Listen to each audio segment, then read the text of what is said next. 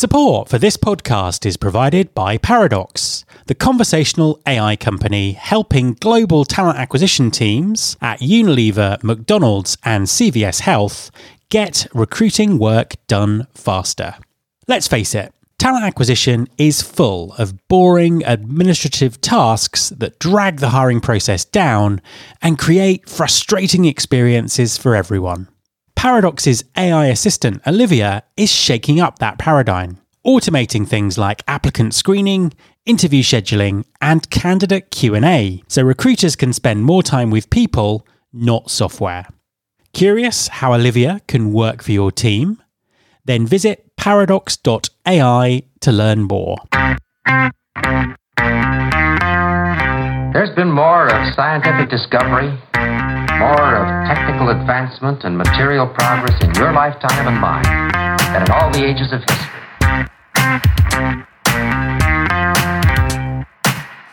Hi there, this is Matt Alder. Welcome to episode 449 of the Recruiting Future podcast. I know that many of you who listen to this podcast are very aware of the quality of your employee experience and the importance of your employer brand reputation.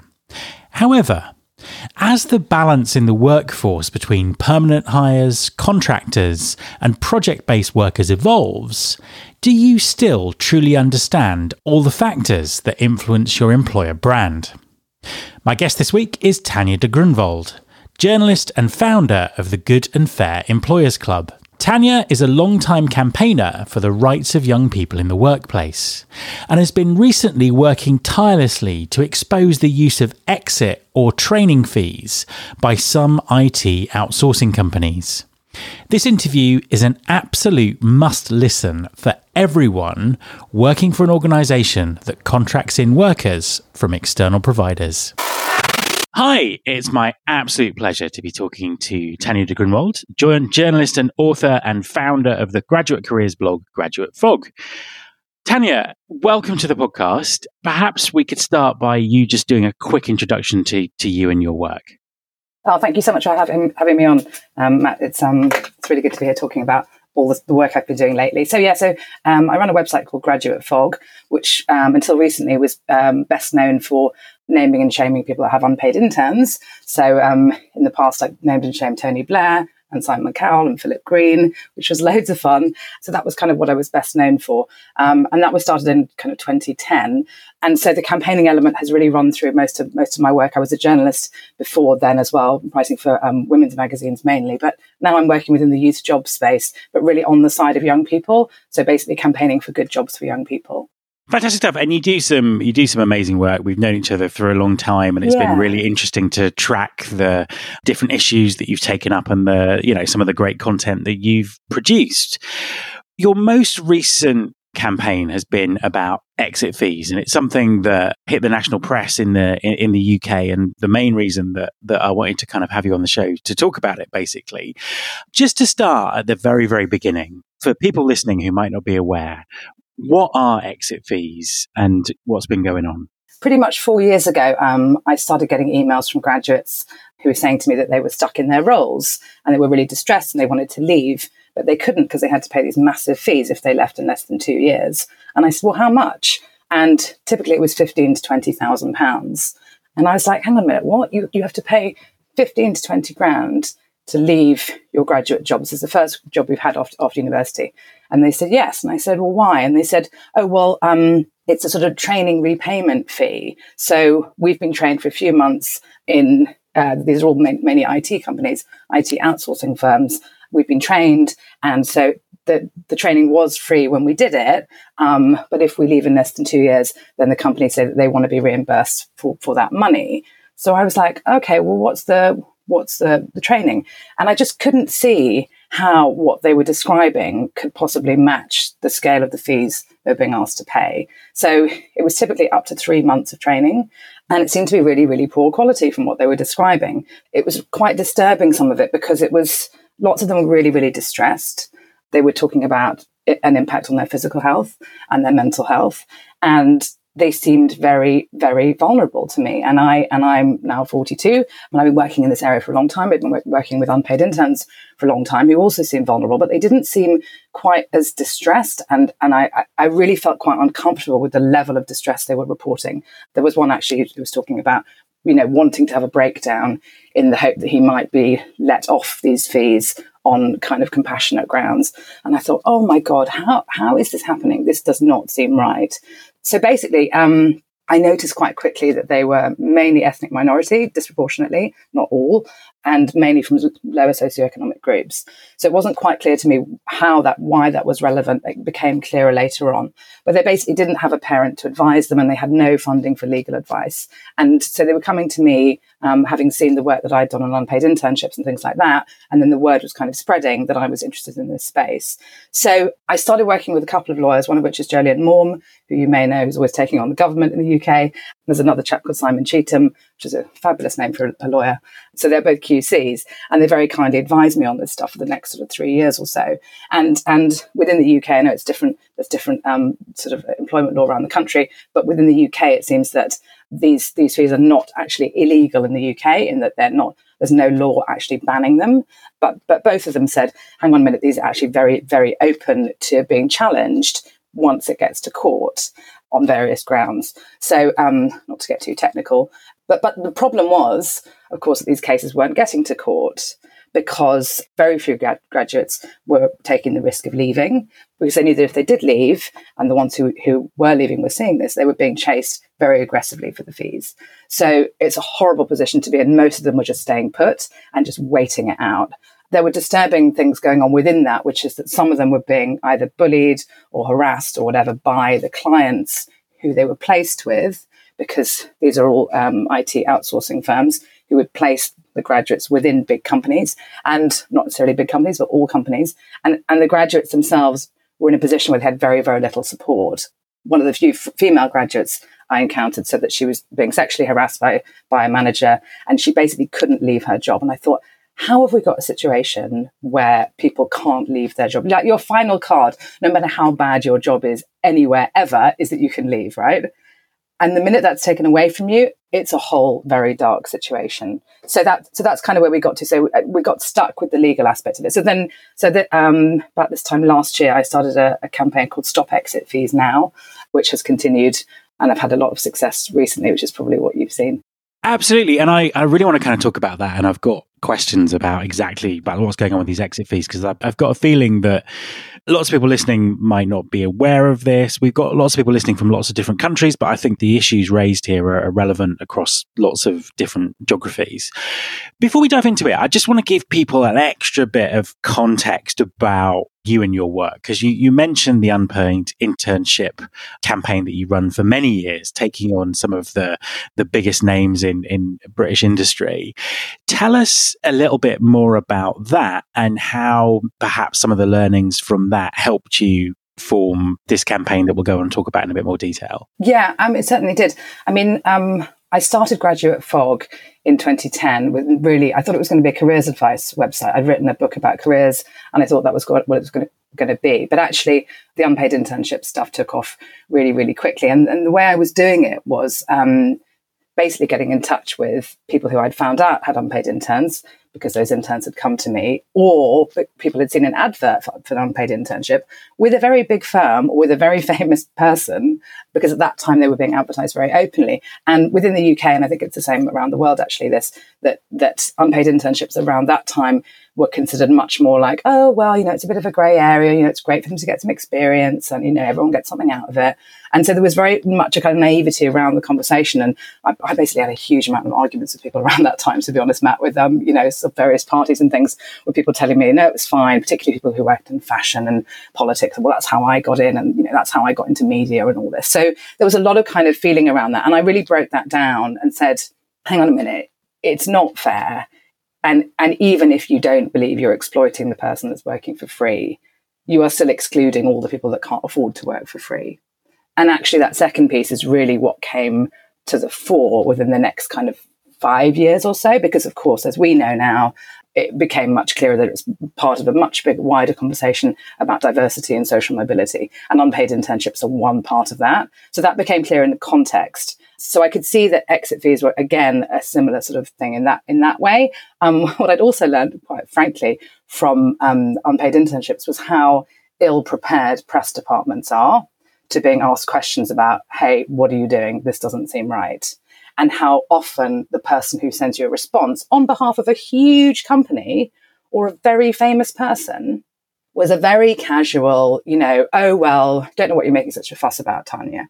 And because I'm not like a world famous campaigner, I'm not Michael Moore, people sort of dismissed me, and I kind of let them do that. And then what happened was that I would then post about this on Graduate Fog. We saw this advert, we didn't think this looked right, and then this is what we wrote to them, and then this is what they wrote back. And I would basically publish the whole thing, and it's quite a long blog post, but hey, it's my blog, I can write whatever I want on it. There's no word length limit, so people would just read the whole thing. So again, with exit fees, I did the same thing of actually it's confrontational, and I guess some people would think I'm just a real nightmare, but I just will not let this go. I think it's really important, and no one else will do it. And I do it for free. I do have another income as well, thank God now. But at the time I didn't. But I don't think press officers and I don't think big companies understand the energy that activists have and how we can be an absolute pain in the neck. And the more you tell us to go away, the more we are going to cause more and more trouble for you. So I think there are learnings in that as well. And actually, it's just a kind of David and Goliath story, which people love. I mean, it's not necessarily me who's David, it's the graduates who are David, but I am fighting on their behalf and I'm their representative. And I just keep slinging these little stones at these big companies. And actually, they don't know what kind of support I have. And people who follow me on Twitter who are very helpful to me, who retweet stuff, for example, things can go massive very, very quickly, hence the press coverage that you've seen. And I suppose coming back to the exit fee campaign. So to clarify, these are companies predominantly in the IT sector. They're employing graduates. They're giving them very short periods of training. They're then saying that if they want to leave before a certain time, they have to pay them a huge amount of money. But they're then placing these graduates in other organizations, kind of also embedding them in that organization. So it's quite a complicated setup. Lots of companies involved, maybe some of them unwittingly. Tell us about the campaign. Tell us what you found. Tell us what happened. So you're right. These graduates are basically put on placements with big companies. So no one's heard of their actual employer typically. Well, we have, FDM being the biggest, but they will send out these graduates on placements to bigger firms that people have heard of. So some of the clients of some of the firms include AstraZeneca, Department for Work and Pensions, BP, Sky, HSBC are one of FDM's biggest clients. So they send them out to work on client projects. So these people are actually typically working on the premises of these clients. They're working on projects that are confidential to those clients, and yet there seems to be some confusion about the status of these people. They are bought in kind of as a service. I know, yuck, right? They're not really people. They're kind of just like bought. They're a bought service, which grosses me out completely. But that's kind of how they're considered, and they're bought in. And what their actual employer will do is to promise the client that you can have these actual graduates for 2 years. Right? They're not going anywhere. You can have these 10 people, these 50 people, these 100 people for 2 years, right? At which point, I think any client who's got their brain switched on should say, how on earth can you possibly guarantee that, right? Mm. So I still haven't quite got to the bottom of that. Were they asking those questions, or were they just turning a blind eye? I don't know. I still don't know the answer to that question. I've got some ideas about some of the clients. But basically, that kind of allowed the employer, who I'll call the exit fees firm, to basically have this massive ability to send out these clients, these young graduates, and just basically kind of farm them out effectively and not be that bothered about where they ended up. Now, lots of those clients are really nice companies and they're great places to work. And some of those graduates are very happy there. but others were not. And those are the ones who I'm interested in. So people have sometimes said to me, oh, you need to be more balanced, Tanya. Why aren't you more balanced? Well, I'm not balanced because I'm the person that gets the 2 a.m. emails from the ones who this is not working for. That's why I'm not balanced. And yes, I am angry about this, and I'm going to say so. Talk us through the campaign. So you took the legal advice, you started the campaign. How did the campaign run? Well, initially, what I'd hoped to do was to identify the clients, some of which I had pre-existing relationships with through my other work. I run a Good and Fair Employers Club, which is a club for good employers of young people, and they meet up once a month. And so I've got relationships with the early careers people within these companies. And so I sort of thought, well, I know they're doing good stuff themselves on their early career stuff. I know they are. So I'm sure that if I just say to them, oh, do you know, by the way, can you tell your IT guys that you're using this horrible firm and this is how they're operating? Could you just tell them that? And ask them to drop that supplier, ask them to replace them with someone who doesn't charge exit fees. Exit fees don't seem to fit with any of your, as this huge brand, whoever it is, they don't seem to fit with your values. You're doing loads of great stuff on diversity and social mobility. You know, you supported Black Lives Matter and Pride and all this other stuff that we all do now. So I just sort of thought naively now, they just say, oh my God, this is so terrible. Thank you so much, Tanya. We had no idea. We'll certainly look at this. And I thought they might even grab it as an opportunity to do something useful, and that could actually present themselves in a really positive way to young people, saying, this is how we're helping in a really practical way. I'm asking them to do something very specific, very practical. They just didn't do it, Matt. They just didn't do it. So I just thought, what the hell? So that was really disappointing. And actually, to be honest, the campaign was originally called Stop Exit Fees by Xmas, because I was that confident that it was going to happen. I started it in August. And of course, by Xmas, I was nowhere close to it because I didn't get the support that I thought I would get. So basically, at that point, I had to do it the hard way for them and the hard way for me, which is to write to them all officially, write to their press offices and say, you're working with this company. This is how this company operates. What's your position? And then I basically called them out on LinkedIn. So LinkedIn has been my friend during this. LinkedIn has allowed me to have a platform where I'm talking to the industry about this stuff. And I'm saying, guys, we need to do better than this. This is happening under our noses. This company and this company and this company are doing this. These companies are their clients. And I would tag them all in. Now, anyone that uses LinkedIn will probably, particularly within our space, will know that people are generally, some people are a bit out there, but mostly it's quite polite stuff. Whereas I'm actually doing proper activism on what is usually quite a dull website platform, right? So people are like, oh my God, I can't believe Tanya's actually tagging them in. So I was tagging in FDM and Kubrick and Sparta and QA and all the other firms that were doing it. 3 of them aren't still, one of them still is. So it was like really fun, actually. And that's activism, and it's in your face. And I was doing it. I was the right side of the law. I was polite. I wasn't sweary, but I was saying, guys, this is happening under our noses. We cannot allow this to happen. Why are we as an industry turning a blind eye to this? This is not right. And we know it. What's happening? And I just wouldn't let it go. What's been the outcome of all that work, of all that publicity? As I said at the beginning, I've seen the articles that you've generated in things like the FT and other publications. What's been the outcome of that approach? It's been pretty ugly, to be honest, Matt. It's been ugly. There've been moments when it has been pretty nasty. And at one point I seem to have uncovered a situation where one of these firms was telling at least one of their clients that they dropped exit fees.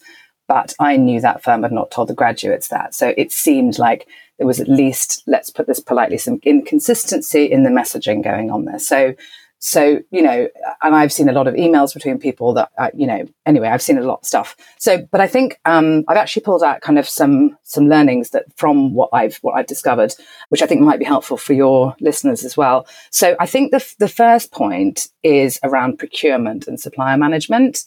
I would say, what I've seen is that there's a lot more work to be done when onboarding new suppliers, because if these companies are getting through who operate like this, then to me it's quite clear that the right questions are not being asked when these firms are taken on as suppliers. So there's something around that. Are you asking enough questions about, do you use exit fees? Do you need a specific question about, do you use exit fees? Sometimes there's something quite vague in there about, like, do Do you do anything that might bring us into disrepute? Well, that's a bit of an iffy question, isn't it? So you could easily just go, no, of course we don't. So I think they need to be more robust on the questioning there. There's also, and this seems to be almost a bigger problem, there's a problem with being able to ditch bad suppliers, particularly when they are really embedded within your business. So companies seem to make rather vague claims like, oh, our supplier relationships are under constant review. But actually, when you raise it as an issue, it feels like I'm asking them to take the eggs out of the cake, because these young people are so embedded in their business in a project, a big tech project, which they're halfway through. They've got 50 of these grads. They can't get rid of how are they going to extract these grads, replace them with grads from a different firm? So it's just all way too embedded and too enmeshed. I mean, that's a difficult problem. It's not my problem to solve. I'm drawing attention to it. That's my job. But I think it's the job of these bigger companies to think, actually, should we ever be so embedded with a supplier that we can't get rid of them? I mean, that seems to be like quite a basic question to me, because issues like this are going to arise with suppliers more and more. It's all, there's all this supply chain stuff. It's just, this is only one example. So I think there's questions around suppliers. And I think just to add there that so many organizations are talking about their own social responsibility, they love it. They put forward as an organization, and how their suppliers are a big part of that. And it, perhaps this indicates that practically things that are happening do not necessarily correspond with the messages that are being put out there. Yeah, I think there's two ways in which that's true. So my second point was about double standards, which I think you're right in that huge brands don't seem to have worked out yet how responsible they are for what happens with their suppliers. So they seem to have worked out that they have some responsibility, because, as you say, sort of within supply chains, there are questions about slave labor. I'm an a supplier to lots of these firms, and I get asked whether modern slavery, and you get asked those questions. So there is an acknowledgement that they have some responsibility here. The problem here is when you're talking about people who are being bought in but are not employees. So they're in this sort of grey area. They're sort of considered contractors, and they're not kind of in one group or the other. So, I mean, I hear them, we're talking about people, we're talking about young people particularly, vulnerable people. And I think clients need to decide, particularly when you've got these are people who are not in far-flung countries, even though we say we are responsible for the far-flung countries as well. But this is even more compelling because these people are on your premises right now. They're having lunch in your canteen. They're going to your Christmas party. They're going for drinks with your team on a Friday night at the pub. These are your people under your roof, and you're saying you're not responsible for them, or are you? Because lots of the firms said, oh, well, they're just a third-party supplier. We don't have anything to do with the details of their contracts.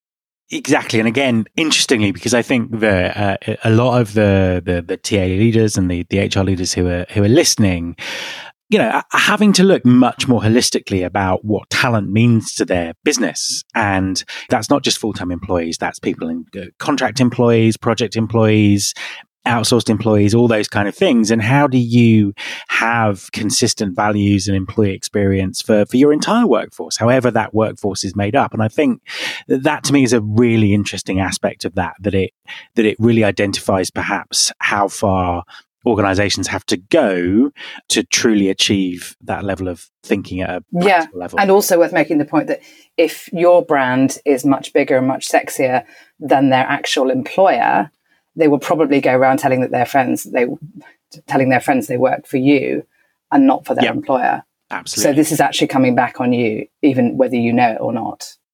Absolutely. What were the other learnings that you got from this? So to come around, you mentioned so we talked about suppliers already.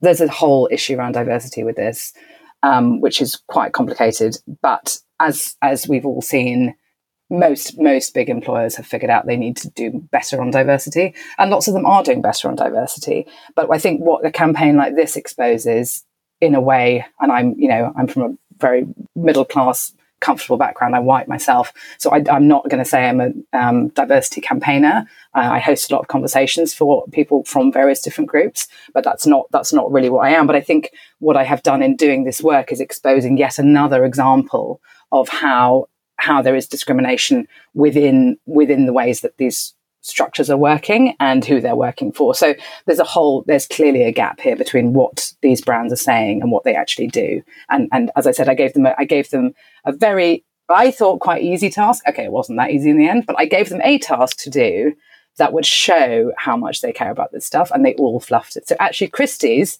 the auction house, who are like one of the oldest auction houses in the world, they may be the oldest, were the only people who came back to me and said, "Oh my God, Tanya, we had no idea. This is awful. We used to work with one of these companies and we never will again. Please make sure people know that."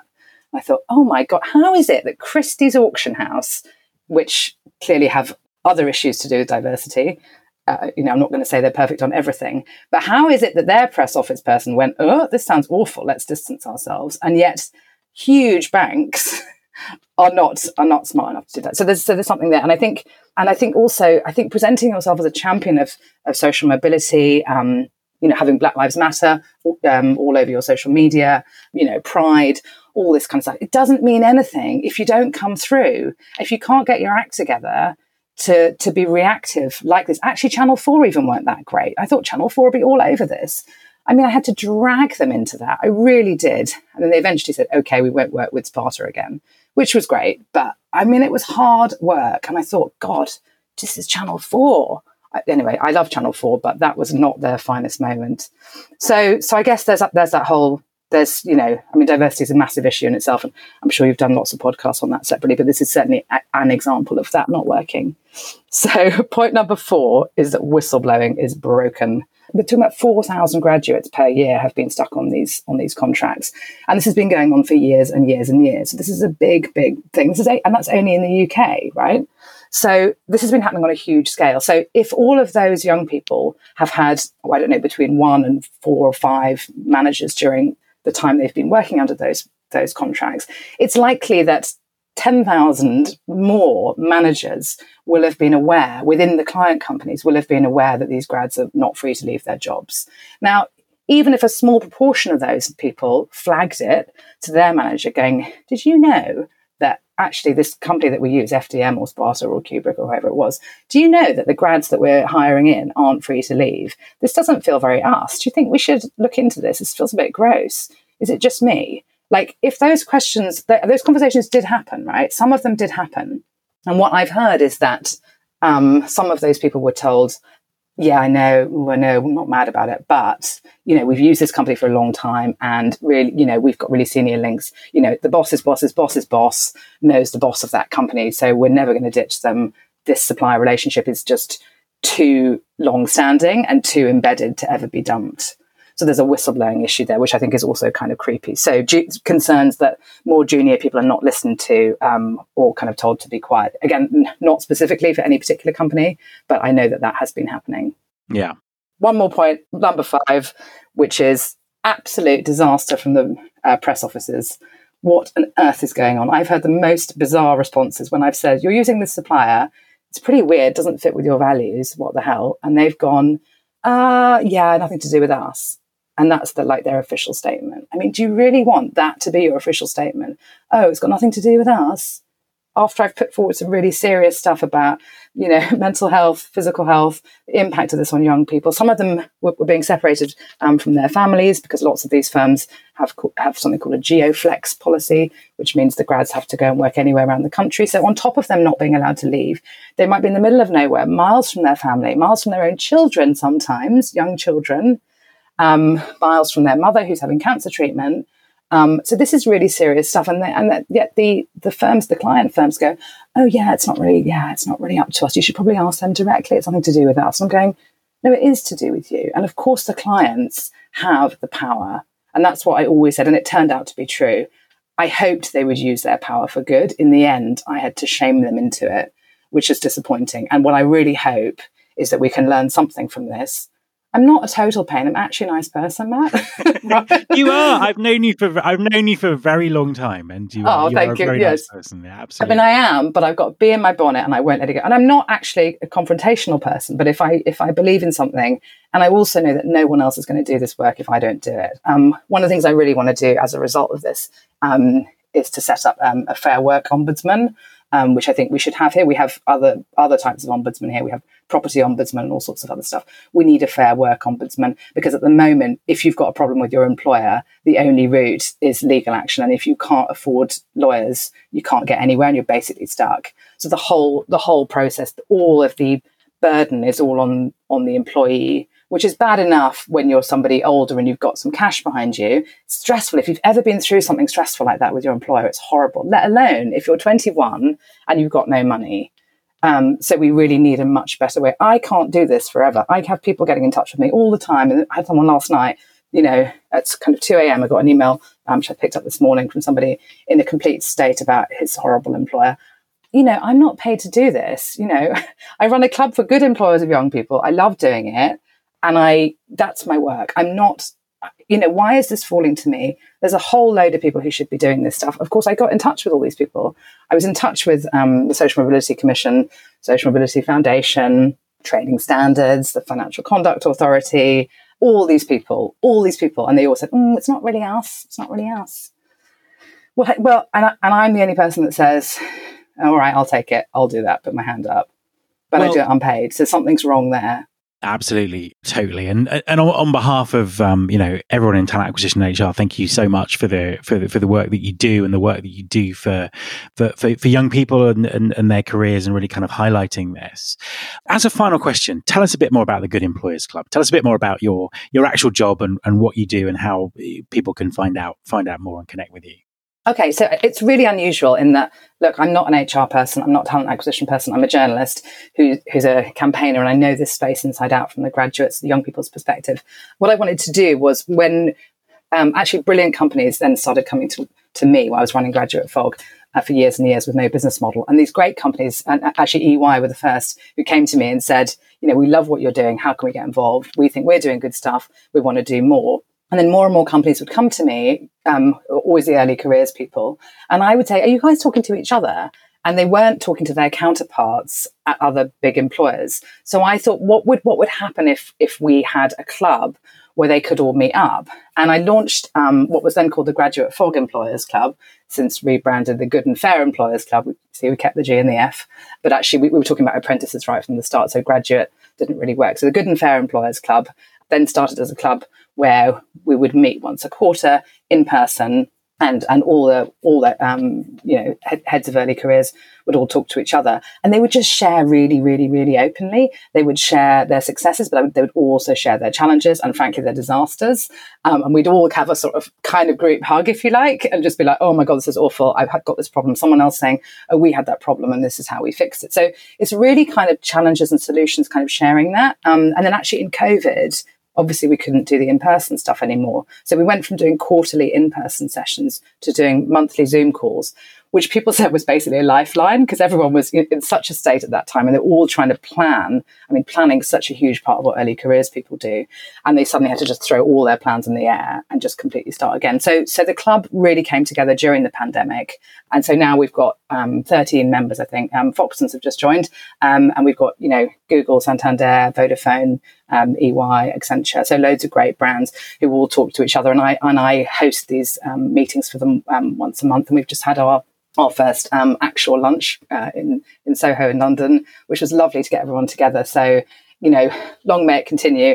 Just a really great place for people to share issues like this. And I've been banging on about exit fees, and they know that, and they know that I want it. And there's a lot to discuss out of that. But I think it's really shown.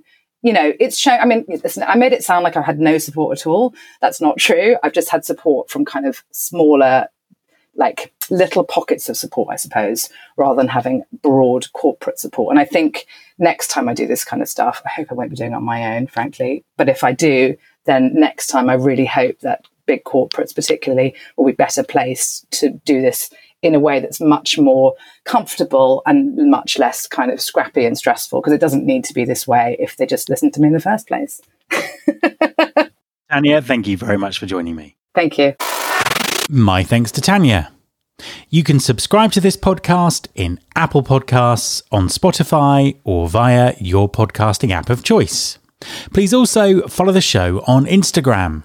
You can find us by searching for Recruiting Future. You can search all the past episodes at recruitingfuture.com. On that site, you can also subscribe to the mailing list to get the inside track about everything that's coming up on the show. Thanks very much for listening. I'll be back next time, and I hope you'll join me.